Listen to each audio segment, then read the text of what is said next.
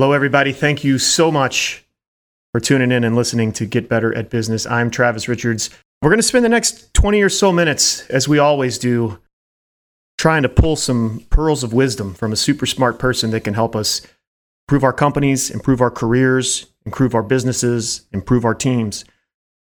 Really excited.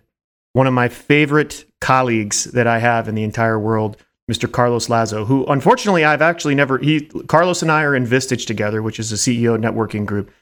We've never had the privilege of meeting in person because we kind of started our relationship during COVID. He's out in El Paso. I always walk away from conversations with my friend Carlos feeling very energized about making my business better. My discipline is improved, and so I think that we're going to be able to get some great stuff from Carlos. Carlos, thank you so much for joining us, my friend. I really appreciate you taking some time. Travis, thank you for having me on. We've had conversations offline, and we share a lot of common pain, a lot of the victories as well. But I'm super excited, and hopefully I can add some value to the listeners. Yeah, I'm confident that we can. And so before we get going, especially since it's your first time with us, like give us just kind of like, 5-minute background, your origin story as an entrepreneur, how you ended up doing this, and then also just kind of give everybody a background on what your company is, Lazo Holdings. Then the primary focus with the Quick Lube business, just kind of give us a quick overview of what you do. Okay, so the 5-minute version, a little bit about me. So high school dropout, we'll start there. Dropped out of high school, thought I knew it all. Apparently I didn't know it all, but you learn the hard way sometimes. Joined the family business, did that from about 18 years old to mid-20s. Decided, entrepreneurship may not be for me, and I can circle back to that later, but decided I want to be a police officer. So pursued that, went out, went through the academy, became a police officer, and quickly realized that wasn't my calling. So that was a quick kick in the butt to say, hey, I respect the men and women that do it and love law enforcement, but it wasn't my cup of tea. Right out of there, transitioned into Wells Fargo Bank. So I went into the financial sector as a banker. And, that education was a huge education for me with regards to the conversations that I had with some of these guests that would walk in the bank. And they were just brilliant. There was insight left and right, from the wealthiest to the not so wealthy. It was it was so influential in my life. That taught me that the corporate chain or ladder was not what I thought it was. Great company. They pushed, which, we all know the kind of the story of what happened with Wells Fargo, but I take it as a huge learning lesson. So got out of there, decided, save some coin, and I'm going to get back into business. At that time, my brother and I had invested in a Quick Lube back in 2012, $15,000 approximately. So super low entry, not common nowadays, but we were able to make it work.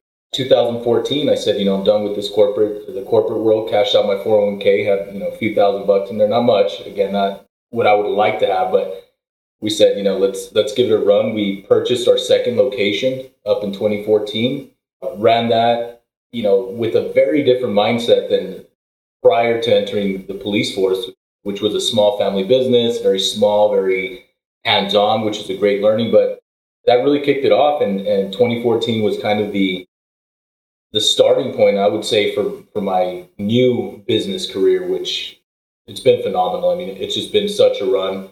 Well, fast forward kind of to today, we established Lazo Holdings in 2017. So it's a holding company, our parent company, which now owns multiple companies under that umbrella. One being the Quick Lube portfolio, which is Lube Express here in El Paso, Texas. And it's just been such a run. It's phenomenal. It's hard to put it in 5 minutes, right? Because it's that overnight success that's taken, hell of a long time to get. People talk about, overnight success, and it's like, if you ever hear about an overnight success, it's like, dude, no, you didn't start the story at the beginning. It's just like, oh, overnight success. It's like you're starting from when you first heard about us, not from all of the learning and the pain and the lessons that had to come leading up to that. So overnight success. But kind of to that point, though, it's like you did all the learning, you took a lot of those lessons, but then you did hit a point where the growth really started to accelerate, right? And so kind of give everybody a snapshot of where you guys are today, kind of from those, more humble beginnings. Absolutely. So 17, like I said, we started the holding company. It was myself. Our corporate team was myself, my brother, and a bookkeeper that we brought on board. So very humble beginnings, like we said. Acquired a furniture store, which is also in our portfolio, and that's a whole different conversation, but it's been a great journey as well. But really, the Quick Lube, what we saw is an opportunity in the market in which nobody was really taking advantage here locally in our backyard. So we really focused on the growth part of our business, which is the Quick Lube side in that portfolio. So from 2017, we opened our third location, ground up construction in 2019. 2019 was 3. So 2020, we opened our 4th and 5th store. So we opened 2 in 2020. And by the end of this year, 2021, we should be at about 9 stores. So there's been a progressive growth, but it's really ramped up over the last 24 months, I'd say. This is a great segue into the whole reason that I wanted to have this conversation with Carlos so that I can pick his brain a little bit more, because in a lot of businesses, there's kind of certain transition points that different businesses get to. And the one that Carlos has seemingly successfully overcome is what a lot of people would call sort of like the founder's trap or the family trap, where you have to make this transition from being a small family-owned business or just like a small deal to being something that is a more professionally run company. And I don't know that I have ever met anybody that is as disciplined about the way that his company operates as Carlos. And that's usually a lot of the inspiration. And so to kind of kick this off, I would butcher this quote. And so, but I remember that whenever we were talking over lunch one time, you said something about like, there's different kinds of companies. There's like sometimes companies or not all the time companies. And then there's every time companies. Clean that up for me. What is that about being an every time company? Like, what's that quote that you gave me? Yeah. So you almost hit it right on the head, right, Travis. So there's the companies that, right, they do it sometimes. So, they get it right sometimes. There's the companies that get it right most of the time, which, we know a lot of the brands that do it right most of the time, and we can attest to that. And then there's those companies, those outliers that do it every time.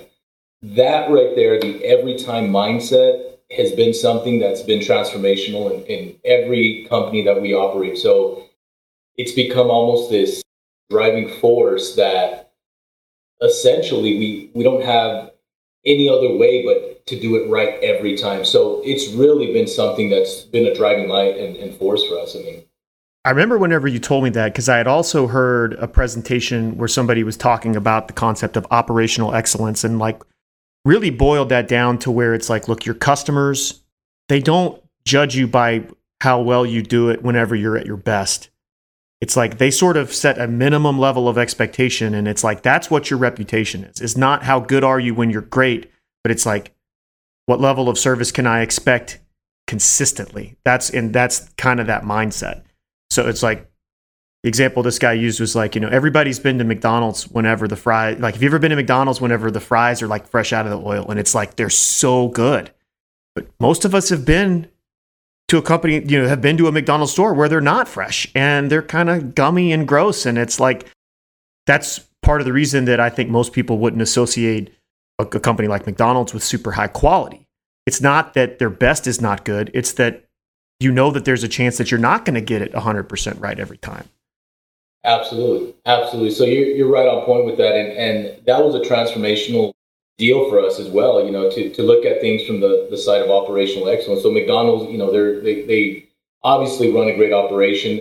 If not, they wouldn't be who they are today. But you know what to expect in regards to certain quality, but you know what you're expecting, right? So at the very least, like you said, you're not too surprised when you get the stale fries or you get the lettuce that fell out of the burger, et cetera, but you know what you're going to get. So that's, I think, where us as a consumer, we start to settle, right? I think we settle for average, we settle for okay, and we kind of set that expectation in our mind arriving to these establishments. So us as business owners and our personal brands, we've gotten to the point where we're saying, it's almost like we don't have an option. Our guests need to expect excellence every time. It's not some of the time, it's not most of the time I go to this location and there's that great service. It's saying, these guys deliver all the time. Every time I come to this location, I can expect a high quality of service. And to me and to our team, that's really been what sets the good from the great apart. I mean, it's just such a day and night division there that it pays, and the dividends are amazing. I mean, once you can see that. Most people that I talk to, I think, can grasp the concept of like, this is what operational excellence is, and kind of like your clients are going to judge you by kind of what they can expect from you consistently.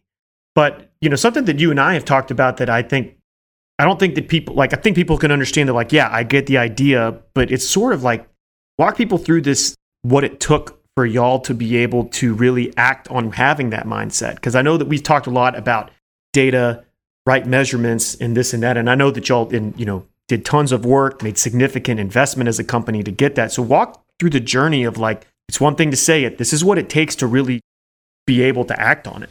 Yeah, you're absolutely right. So what we saw and what we did, there's a gentleman, I'm trying to recall his name at the moment, but he runs a workshop and it's surrounding operational excellence.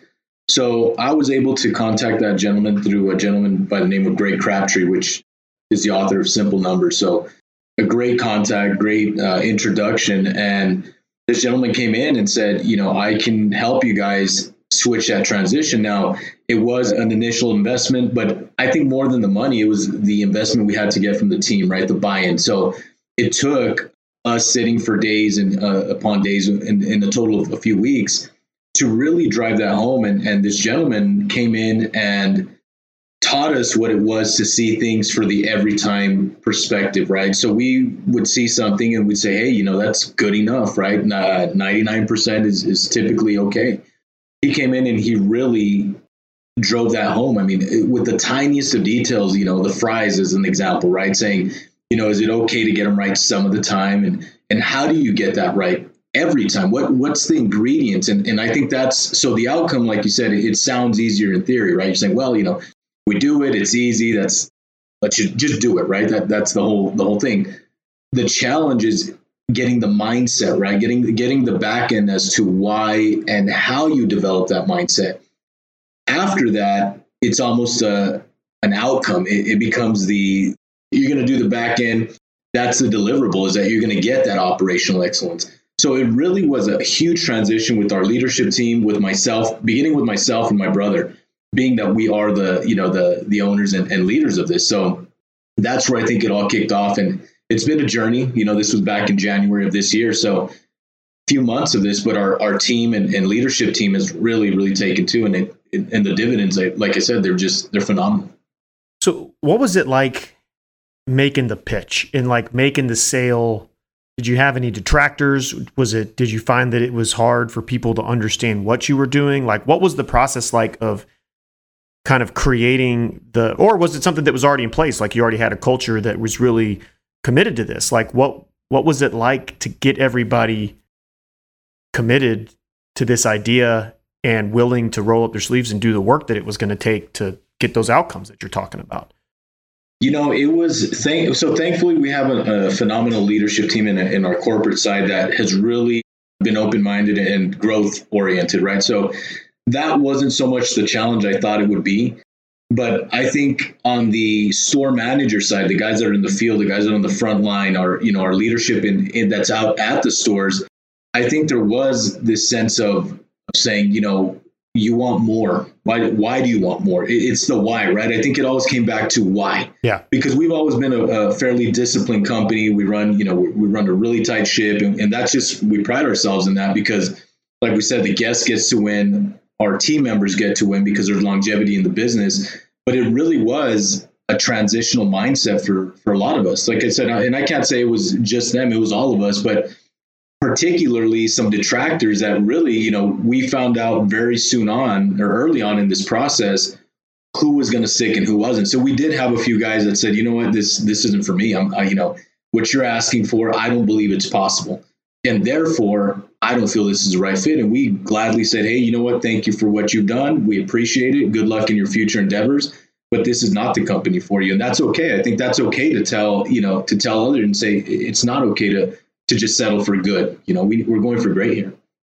One of my takeaways from one of our conversations was kind of built around that idea of like, it takes a certain kind of a mindset to not take that like, well, hey, this is good enough. It takes that extra level of discipline. And the fact that it's not, I don't remember what we were talking about, but you were just like, dude, there's a lot of people in El Paso that are looking for work, and we can find people that want to operate this way. And so it's not like, do you feel like committing to this just kind of reinforced the culture that y'all had already committed to?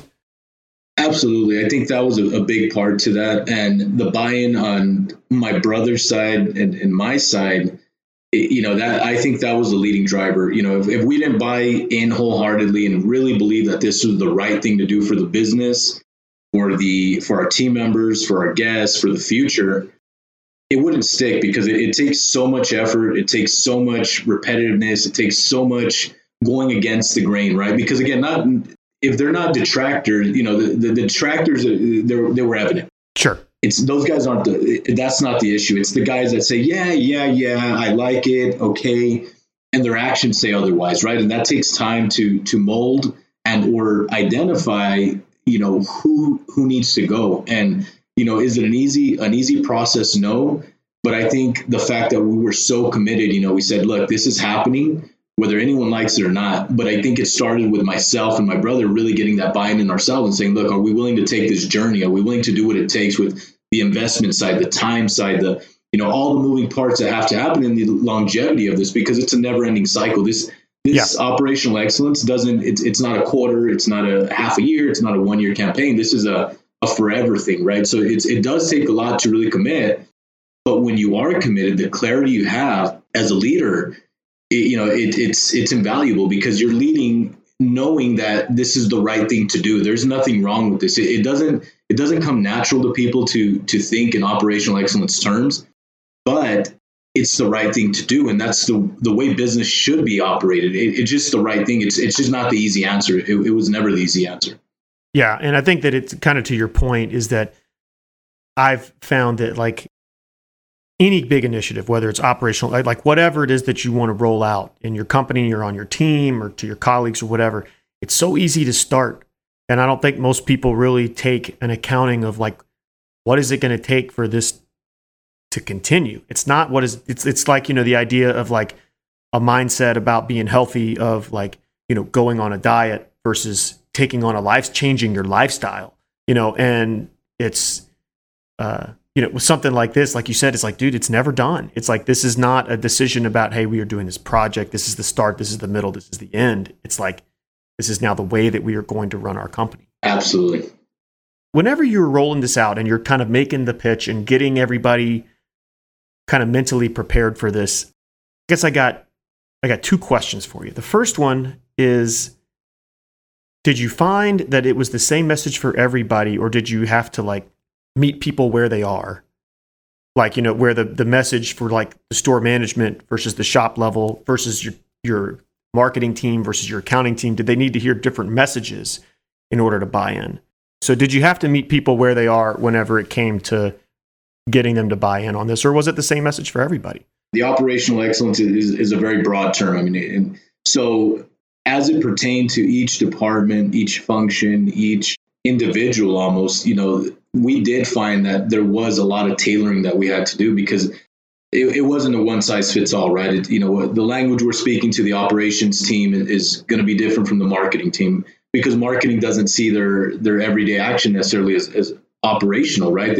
I'm doing marketing, we're advertising, we're creating this and that. It's a lot more difficult to use one size fits all deal on this. So this was really a lot of different teams and function.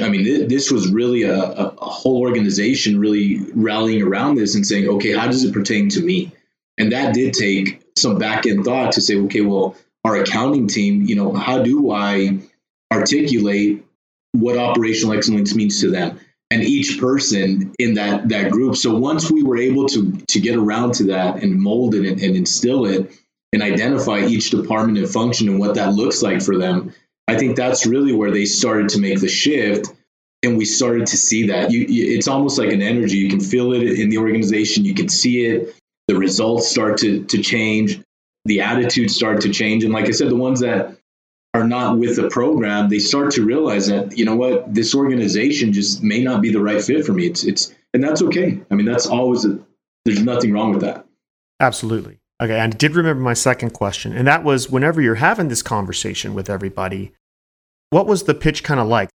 On the one hand, I can see this as being like, dude, this is this really big thing that we are doing as a company. This is this big cultural change, and this is this really big deal. And on that end of it, it's like maybe a little too big and scary. But on the other end of it, if you just kind of are too subtle with it, they might not grasp how important it is for the business and for the culture. And so in that respect, how did you get the message out? Was it like we're going to rally the troops and, do a big rah-rah thing? Or was it something that you did over time and just kind of, consistently reinforced? What was that like? What part of, like, how did that all work out? So I think it was a mix. I think there was a mix of, the build up to it, to say, look, on the beginning of so this started in 2021. We started it this year. It was really to say, what's that look like, guys? And then, getting everyone around that and just saying, hey, this is coming. Operational, we threw it out there. Look, we're switching to a different mindset here. Yeah. So that was the beginning of it, and I think it was just, again, it turned into, look, this is a marathon, and it's a marathon with no end. So we need to pace it. We need to build it up. That was hugely important, and understand the value of that, because a lot of people don't understand it, including ourselves for a long time, what the value was here and what that does. So it took seeing some of these results, proof, right? The proof of concept, to get the real buy-in. When we're going through the class, when we're going through theoreticals, when we're going through you should do this, you should do that, this company's done that. They're saying, yeah, that's that company. And we really don't believe in it. We want it, we like it, but is that us? We're a different industry. We're different, Sure. We're accounting. So it was a very different perspective from each department, right? But overall, I think as time went on and they started to see the fruits of that, the slightest little increase or the slightest improvement, and how their lives were easier, how the guests were at the store level, how they were perceiving this, and the feedback they were getting, I think it started to drive this momentum, and the momentum started to build. And as a leader, it's our job to keep that momentum, right? Keep feeding that. Don't let it slow. Don't let it come to a stop. And I think that's where us as ownership or leaders it's a fatal mistake, right? If we're not 100% bought in, it's easy for us to let off the throttle. Hey, I'm going on vacation. It's summertime. I'm going to go take a couple weeks off and clear my head. And that's okay. There's nothing wrong. But the momentum goes away. And then my momentum slows down. Our leadership slows down. We all kind of, and it starts to come to a halt. And to get it back going again is just, to me, it's 10x more difficult. So I say, why don't we just, as a group, let's just keep it going. We don't need to make day and night strides. This isn't a sprint. We don't need to get there tomorrow. But we need to make incremental changes every day. And again, once they saw it, I think that's when the reality starts to there's no words I could put in that would prove that. It's saying, look, do you see that? Oh, I see that. Oh, wow. That's wow. It's like it's a light bulb moment, right? So that was really to us, the driving factor. You've kind of hit around the edges of this. And I guess this is the last thing that I kind of want to ask, because I talk to a lot of other business owners who really struggle with like metrics, data, and a lot of information. And so a lot of when you were talking about results, you talk about them being observable, and you can see these, you can see the changes. And then even knowing and being able to prioritize what should we change, it's hard to make those decisions if you don't have data. And so if somebody's thinking about this idea, I feel like maybe there is a preceding step of like, dude, you have to be able to really know your business, and you have to have information. And so to what extent is that true? What was y'all's data component of your business like whenever you started? And then what advice would you give somebody on like kind of helping them judge, am I ready to get very serious and potentially make some significant investments on an initiative around operational excellence? How does data fit into all of it? Oh man, so in obviously we've had conversations offline in our group, in the Vistage group, but data to me and to the organization is key. It's vital. I mean, if you don't have it, and or if you have bad data, you're basically running very fast in the dark, waiting to run into a wall, a concrete wall at that. So for us, it was huge. I mean, we have always been big on data, but as time's gone on, we have really upped our game, I would say, in the data side of things. So, we've measured operations in a very fine manner. Financial reporting, we've always been very keen on that. But as we made this transition, we also realized that our systems had to also transition. They had to grow with the company to get the right data, right? Because that's what business is. To me, it's all about, it's almost theory, right? We throw a theory out, we throw a test out, because nobody knows the future. We don't all have the right answer. Sure. But data confirms or denies that. Data is the ultimate teller of all truth. So us as ownership, again, it's understanding how much do you want to know about your organization? How much are you willing to look in the mirror? And how close are you willing to get to that mirror to find the flaws, and not only find the flaws and identify them, but go to fix them? And that's where data to us, again, is without data. I mean, you're running blind, and it's reckless to a certain extent, because it ultimately it's your gauge, it's your dashboard, it's your cluster, it's the check engine light that tells you, hey, you got a problem. It's been game changing for us. I mean, we're huge on it. Like you said, is that it's like, numbers, at least this is a very common language, and we can have discussions as leadership teams and, about what the numbers mean and how important they are or whatever. But at least if you have the numbers, you have that baseline that you can kind of return to and say, this is what we are talking about. We are talking about 7 times per hour, or we are talking about, $150. Your job as a leader is to talk about how important is this number? What does this number mean? Is it something that we need to change? I mean, just huge. So my last question is like, I understand that you kind of went through this really at this was like COVID's going on whenever y'all sort of, made the decision that you're going to start doing this. Let's just kind of take that piece out of it for a second. Hopefully that's not the situation that we are going to be returning to. Just kind of go back in time and, have this conversation. You've got 30 seconds to give some advice to Carlos Lazo 6 months before you started this. Only got 30 seconds. You're about to get, jerked back to the present. What do you tell him about ahead of starting this initiative, like 6 months in advance? What's that one nugget of wisdom that you're like, all right, dude, I know you're thinking about this. Fill in the blank. What are you going to tell him? I would say commit to the future and really buy in. I mean, just go all in. Don't hesitate. Don't hold back. Go all in. Beautiful. I can't thank you enough. This is just, as always, our conversations just inspiring, clarifying, and I'm sure that all the listeners are getting a lot of that same value as well. So we'll have some links in the show notes to a few of the things that Carlos was talking about, some of the books and the programs that he mentioned. Is there anything else, as for those people that are in El Paso, where can they find you guys? Of course, we'll get links to your website and all that, but if they wanted to connect with you personally or Lazo Holdings, where do they find you? Social media, internet, all that. So Lube Express, obviously, that's our main portfolio. That's what you'll see around the city. Lube Express is our Quick Lube brand. We also have Lazo Management, which is not necessarily seen. Our corporate office is a little tucked away, but you could find us at lazomanagement.com, lubeexpressep.com, Carlos Lazo on LinkedIn. So if anyone wants to connect or, has any questions, I'm more than willing to give any insight I can, as we've always had our conversations, and just share what we got. But aside from that, I'm not big on the social with Facebook and all that good stuff. I'm, typically a little tied up with business and work. But yeah, I mean, that would be the start. LinkedIn for sure. All right, man. Well, hey, dude, we really appreciate that. And to those of you that are listening, we appreciate you as well. Thank you so much for investing this time with us. We hope that you have found it valuable. Whether you did or you did not, we would really welcome your feedback. Please leave us some comments.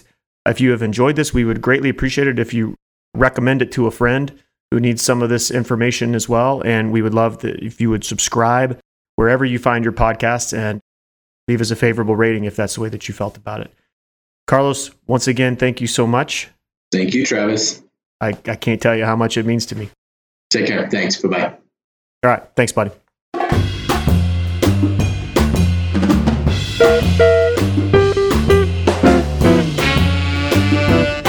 Hey there, Travis Richards one last time. Thank you so much for investing your time and tuning into the show. I really hope that this was helpful to you, and I would appreciate your feedback very much. If you have some notes on what specifically from this episode was useful, or if you have ideas on what we can do better in the future. If you would like to support the show, please leave us a review on Apple Podcasts. This helps other people find us, and also just recommend us to a friend. To get in touch, visit us at www.getbetteratbusiness.com. That's all for this episode, and I hope that you'll join us again next time. Thanks.